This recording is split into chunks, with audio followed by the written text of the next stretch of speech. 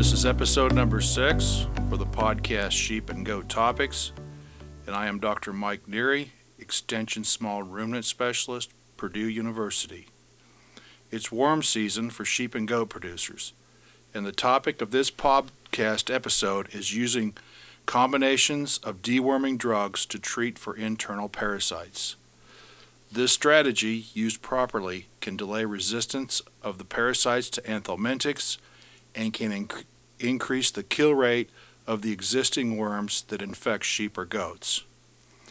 The latest recommendations from the American Consortium for Small Ruminant Parasite Control is to use a combination of active anthelmintics to control internal parasites in sheep and goats.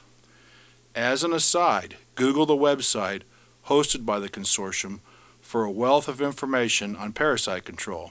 Another excellent resource is the website from the Worm Boss group out of Australia. Actually, this is not a new concept, as combination drenches have been used in Australia and other countries for many years. There are actually products available in most major sheep-producing countries that allow the use of a single drench that contains multiple deworming drugs with a single treatment. We don't have that available in the U.S., so when using combination drenches in the United States, we have to adapt by giving deworming drenches from different classes concurrently.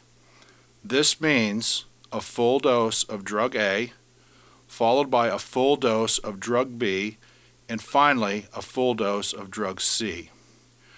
Why is using a combination of drugs advantageous when drenching for internal parasites in sheep and goats? Well, there are two main reasons, and they are interrelated. First, the use of multiple drugs from different classes of anthelmintics has the potential to markedly delay or prevent resistance by parasites to the drugs. Secondly, the use of multiple drugs from different classes is more effective in killing a higher number of parasites, which leads to more productive animals. So let's work through a very simplified example. We have 3 drugs available from 3 different classes. Drug A has a kill rate of 90%. Drug B has a kill rate of 80%. Drug C has a kill rate of 70%. If, for this simple example, we keep the numbers simple and rounded, and we estimate we have a population of 1,000 worms in a sheep or goat, and drug A has an effectiveness of 90%, that means when given, drug A will kill 900 of these 1,000 worms. This leaves 100 worms alive in the animal. Drug B, with an effectiveness of 80%, will kill 80 of these remaining 100 worms. This leaves 20 worms. Finally, drug C, with an effectiveness of 70%, will kill 14 of the remaining 20 worms. This leaves 6 worms alive. The end result of using the combination treatment in this example is a kill rate of 99.5% of the worms. That is far superior to the 90% for A, the 80% for B, or certainly the 70% for C. This has the effect of dramatically diluting the number of worms in the population that are resistant to anthelmintics. The significance is there is a much lower number of worms in the population available to pass the resistant genetics on. Thus, a higher kill rate, more productive animals, and less resistance problems. The preceding was an example only, and certainly the numbers will vary on individual operations due to the initial level of efficacy of specific drugs. A farm with an efficacy of 3 drugs of 75%, 70%, and 60% will have much different numbers than the example we worked through. The efficacy of the individual drugs can be determined by either a drench-right test or the utilization of a fecal egg count reduction test. We don't have time in this podcast to address these techniques, perhaps in a future podcast. The websites I referenced earlier in the podcast have excellent descriptions of these techniques. All sheep and goat operations have some level of resistance issues to one or more classes of drugs, so it is a good idea to know the level of resistance and the efficacy of the drugs that will be used. It is important to continue to use best practices in anthelmintic use, the most important one being to avoid unneeded drug use. The more exposure the parasites have to dewormers, the more likely and the faster they develop resistance to these drugs.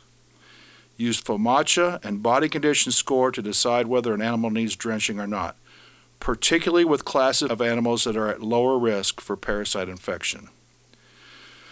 The questions and problems I've seen with producers adopting the combination drug strategy are mainly two problems. One, they just don't understand the different classes of anthelmintics. And two, to make things simple, they want to mix the drugs into one container so they only have to give one drench dose as they're working the animals. First, let's consider the different classes of deworming drugs fall into. In the U.S., there are only 3 classes of deworming drugs available. In other countries, there are 4 and even 5 distinct classes. Hopefully, we get the newest drugs that are available on the international market fairly soon. In the broadest classification, all drugs in the United States fall into one of the 3 classes.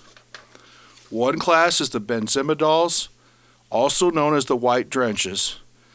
These include drugs from the fenbendazole family, which have the brand names of Panacur and Safeguard, and also include albendazole, which has the brand name of Valbazen. The second classification of deworming drugs is the imidazoles, and the most common drug that sheep and goat producers use from this class is levamisole, or generally the brand name Prohibit. And thirdly, the last group of drugs used is called the macrocyclic lactones, and this includes common drugs like ivermectin, generic versions of Ivomec, moxidectin, which is the brand name is Cydectin. Moxidectin is also known as a persistent drug, which means it stays in the animal's system for a period of time. And generally, when using combination techniques, it is recommended to not use persistent drugs as part of the combination. So when using combination drug treatments, use 3 drugs from 3 different classes. For instance, a treatment with Ivomec, Prohibit, and Valbazen satisfies this. A combination of Valbazen and Panacur is using 2 drugs from the same class and won't give the effect we're looking for. Pay attention to the actual drug classification and not the brand name. The second issue is mixing drugs. Unfortunately, the drugs sold as standalone treatments can't be mixed accurately by the average producer and be effective. The end result of trying to mix the drugs will result in ineffective treatment and over and underdosing. The drugs should be given concurrently at the full dose recommended for each. This means you will either need 3 drench guns or syringes or run them through the chute 3 times. This is probably the biggest drawback to using combination drug strategies in the U.S. without specific combination drugs designed for a single dose. As far as withdrawal times, use the withdrawal time for the drug with the longest withdrawal time on the label. So in summary, using combination drenches can delay worm resistance to anthelmintics for many years. Using combination drenches leads to a higher kill rate for worms. Knowing the initial efficacy of each dewormer is beneficial. 2 drugs are better than 1, 3 drugs are best. Make sure you use dewormers from different classes. Use short-acting drugs and avoid persistent dewormers when using this strategy. Don't mix the dewormers in a common vessel.